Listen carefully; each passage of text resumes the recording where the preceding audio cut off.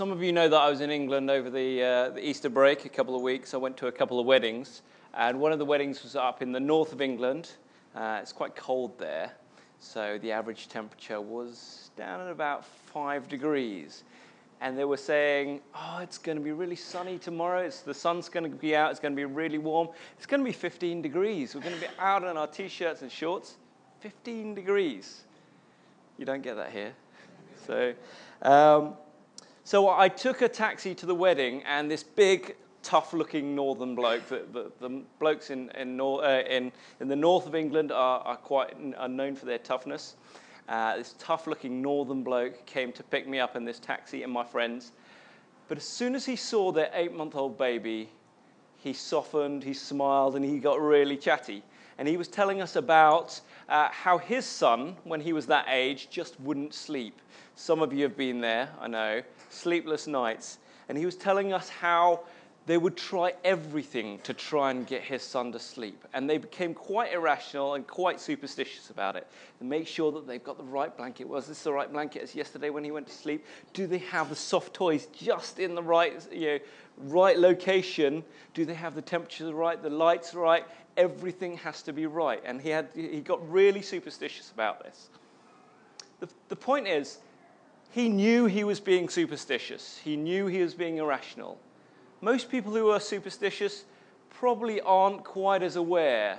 And we've seen it, I'm sure, in sportsmen, in teachers, lawyers, doctors as well. These people who are supposed to be rational, intelligent people, are actually quite superstitious. You know, some of the sportsmen I know will wear the same shirt and not wash it until while they're still winning. Which in rugby is a good thing because people don't want to tackle you if you haven't washed your shirt. But don't you see that it's an irrational thing that if you think about it intelligently, it doesn't make sense. The question is, do we do that as Christians as well? And I think that we do. But we don't realize it.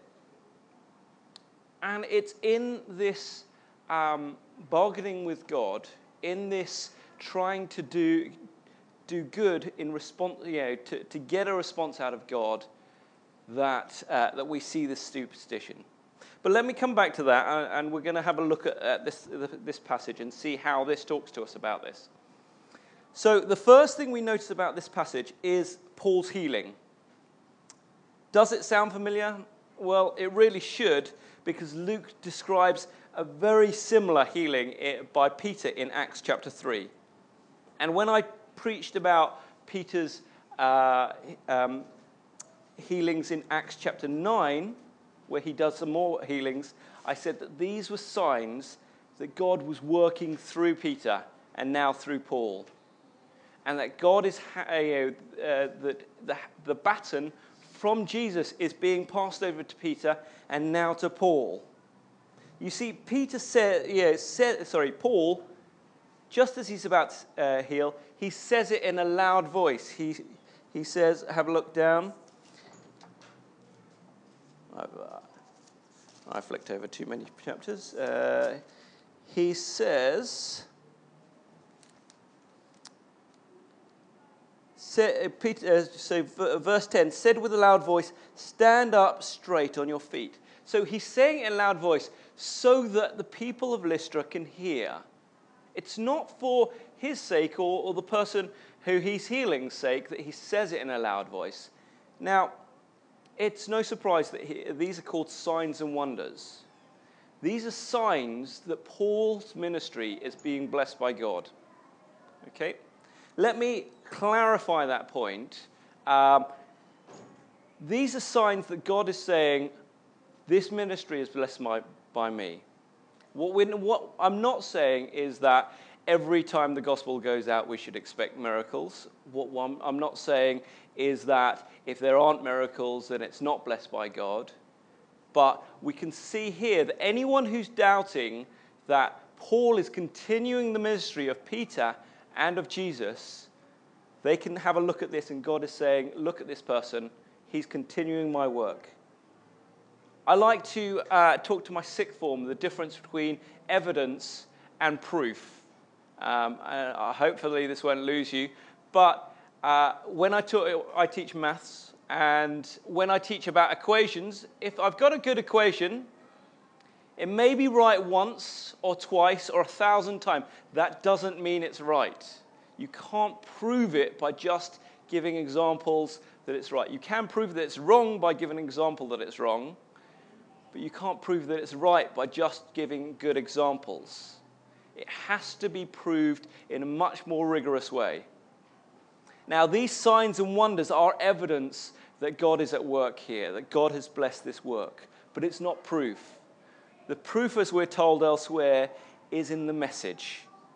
Jesus preached this message of forgiveness and salvation, and that has continued with Peter and continues now with Paul. Paul preaches this message of forgiveness and salvation, and that is the proof that God is at work here. Now, I want you to think about the last time that you were upset. Was it at your work? Was it something a friend said to you? It's interesting how an innocent thing a friend says to you can be more devastating than a complete stranger. Was it someone eating McDonald's by the side of the road? Was it your family? And sometimes it's right to be upset about our family, being upset. Some of you know that the last couple of months, actually, I've been having passport issues, and while I haven't I haven't cried about it, and I haven't really sounded upset, it has really affected me, and I became really stressed, and I got a little bit distracted from work, and I had a few sleepless nights.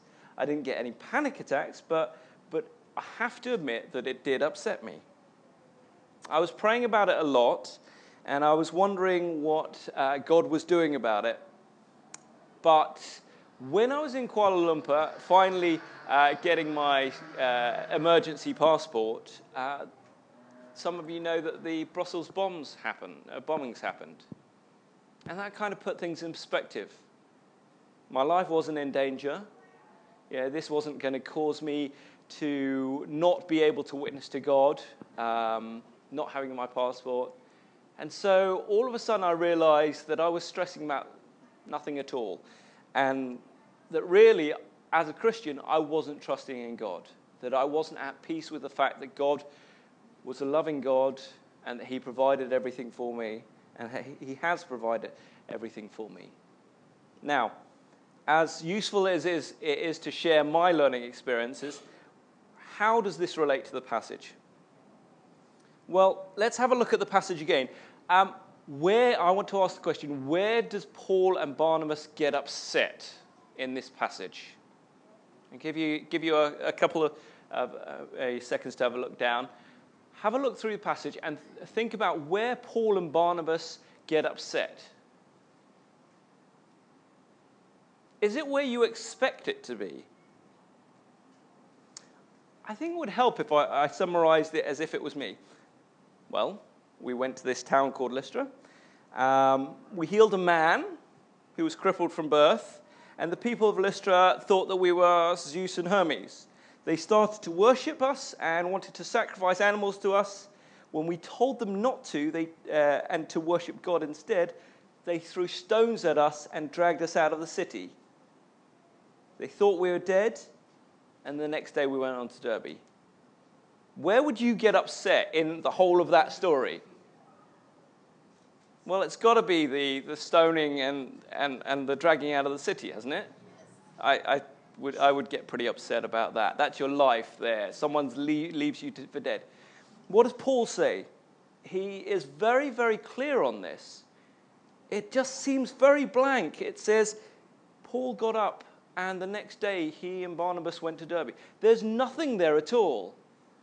But elsewhere it says very clearly that he was upset. Nowadays, if I decided to rip my shirt open, I think people would kind of think I was trying to show off. I don't have anything to show off. But in the Jewish times, ripping your garments, that is the ultimate sign of being upset. When do Paul and Barnabas rip their shirts? Well, it's when people try and sacrifice animals to them. And why do they get upset? Well, let's think about it. It's because they want to honor, they want to worship Paul and Barnabas. Would that upset you? People come and they say, we want to make you a king, we want to make you a god. Would that make you upset? It makes Paul and Barnabas upset because it takes away from the honor of God. Do we get upset when that happens? When honor is going to other things rather than God? I think I experienced that for the first time quite a long time ago, probably when I was at this concert and Eric Clapton was coming up on stage. He's a bit of a I love Eric Clapton, but the guy in front of me was shouting, "Eric Clapton is a god," and that just really unsettled me. When I was in London, I met up with a friend, and he was very upset. He didn't tell me what had upset him, but he said he'd fallen out with the leaders of the camp that he'd been working on. I asked him again what had been upsetting him, and he said he wouldn't tell me. But what he did turn around and say, "Do you know that I've been going to and serving on this camp for 20 years? Now, normally you can understand he's been upset. He has been betrayed, perhaps, lied to, or something. He's fallen out with these leaders of the camp that he's been working on and going to, children's camp that he's been going on to for 20 years. But having had a look at this passage, I had to think about this and remind him. And he is a faithful Christian, and he, I led him through, and he was nodding as if I was being patronizing. But then he suddenly twigged. Let me remind you of another person who came to people that were his own. He was betrayed by them. They didn't recognize him. They didn't acknowledge him. And what did they do? They crucified him. Was this friend's suffering anything compared to Jesus? No. Did Jesus get upset about that? No, he went meekly and humbly to the cross. Why did he do it? To honor God, for God's glory.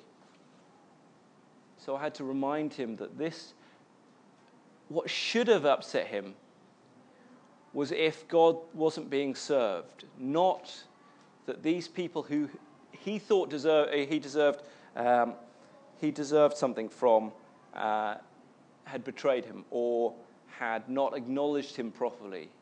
This is not what should upset us. It's when God's honor is not given that we should be upset. And so many times we do the same. So I want you to think about that next time that you get upset. And I want you to remind me next time I get upset. Why is it you're upset? Hasn't God already given you so much? Do you have a right to be upset? What should be upsetting is that God's honor is not being upheld. A guy I know who's a pastor in London, someone else told me this, another pastor told me that he got really upset when a group of pastors met up from the local council. So the local council of pastors got upset. And the local bishop had said, should we tone down what we're saying about the crucifixion of God? Should we? And immediately, this pastor who I know stood up and said, how dare you dishonor the death and resurrection of God? And he stormed out. Do we have that much courage? Do we get that upset when God's honor is besmirched, is taken for granted, when God is not glorified? Right, I'm going to, on to my last point, and I'll make this one a fairly quick one. One more thing in the passage, so this is my last point in the passage. Does it seem odd to you how quick the priest of Zeus was to bring out the animals to sacrifice? As soon as we see Barnabas and Paul go in and preach and do a miracle, we see the priest of Zeus immediately come out with this animal. Well, what we're not told in this passage, what we know from elsewhere, is that there was a Roman poet named Ovid, and he had written a story about how Zeus and Hermes had come down to earth in that local region, and they had visited 1,000 houses. And every 1,000 of those houses had turned them away, had denied them hospitality. Instead, they were taken in by this old couple who couldn't afford it. In retribution, Zeus and Hermes had flooded the valley and killed everyone except the old couple, who they honored with riches. And so it's not surprising that the people of Lystra, with this story in their minds, thought, the gods have come. We've got to honor them. We've got to sacrifice to them. But as I said before, Paul and Barnabas, they get upset and they say, we are also of men. We also are men of nature of like nature with you, and we bring you good news that you should turn from these vain things to a living God who made the heaven and earth and the sea and all that is in them. In past generations, he allowed all the nations to walk in their own ways. Yet he did not leave himself without witness, for he did good by giving you rains from heaven and fruitful seasons, satisfying your hearts with food and gladness. Paul speaks out against their idolatry. He says that it's vanity. And he speaks of a God, a good God, a God who's provided them with food and gladness. And he's a God of love. It's when we remove that God of love, and we see it in today's society, as the Western society, some of you are from America and the UK, where God has been honored before, but where we remove that God of love, that we see idolatry rising. We see it in the East. It's superstition that replaces it. And we see it among these Greeks. So the Greeks and the Romans had a pantheon of God, a whole host of gods. If you wanted to have a good childbirth, then you sacrificed to Hera, the god of childbirth. If you wanted a good harvest, you gave something up to Demeter or Apollo. So Demeter was the god of agriculture. Apollo was the god of the sun.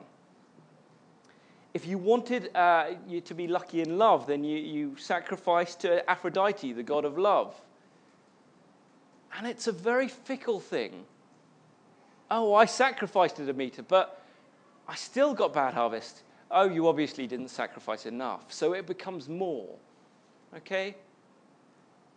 You're still not married. Well, you've got to give all of your wealth, not just a little bit of it. Give more of your wealth to Aphrodite. And it becomes very superstitious. Can you see that this is just superstition? It's irrational. And it becomes something very fickle. When we fall foul to these superstitions, it is our need, it's man's need to control what the future holds.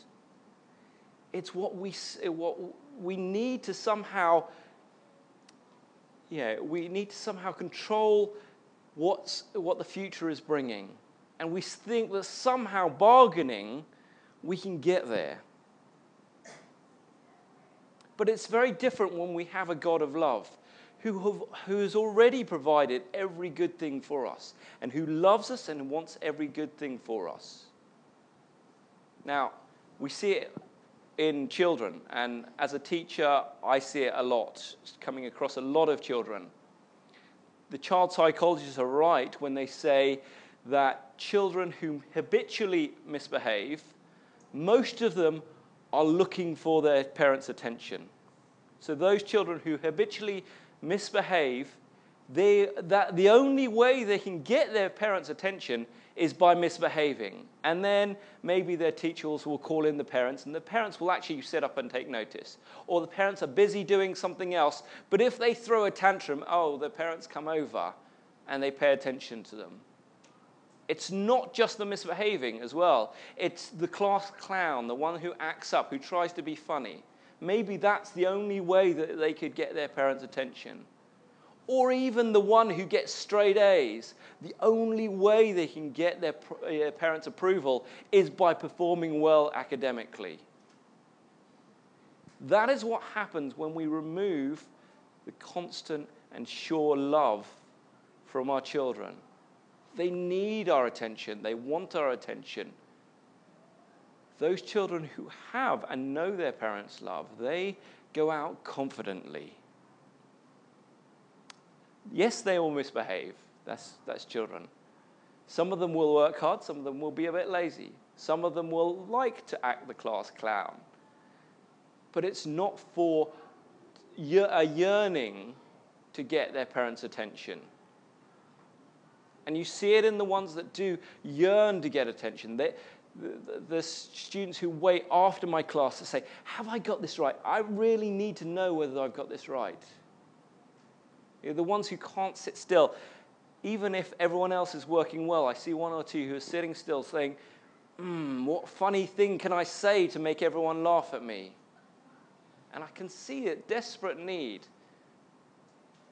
And it's because of this removal of the surety of their parents' love. And it's with us.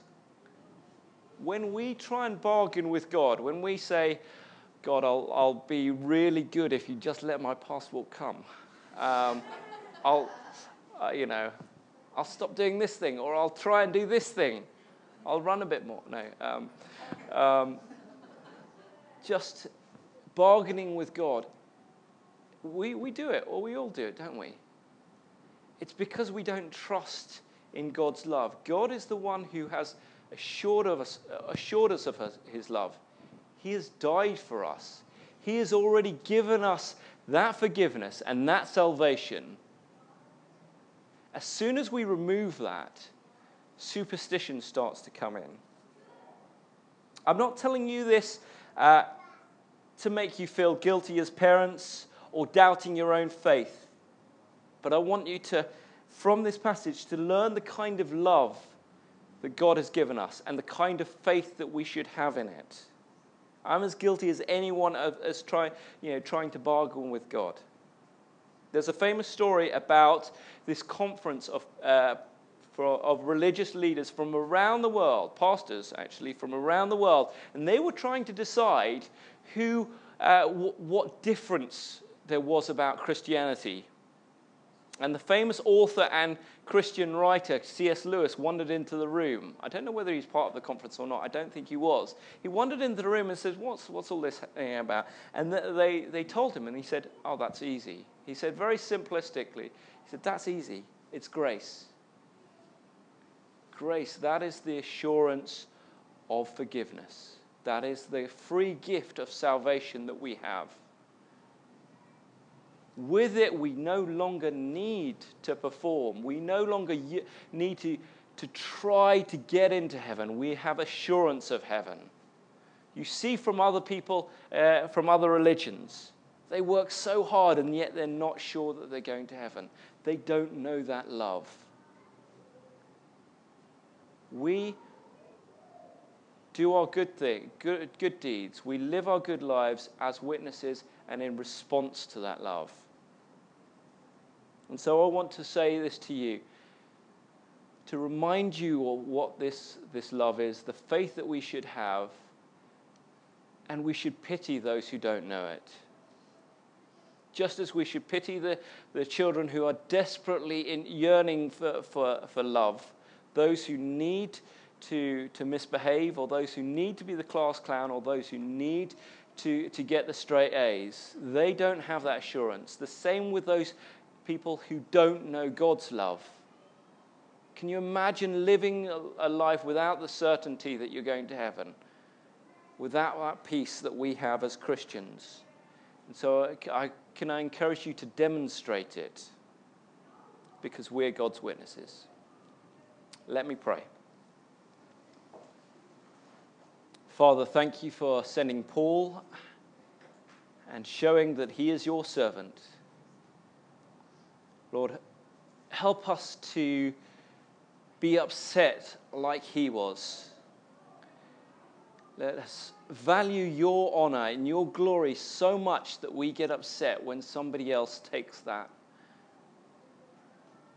And let us rest assured in your love.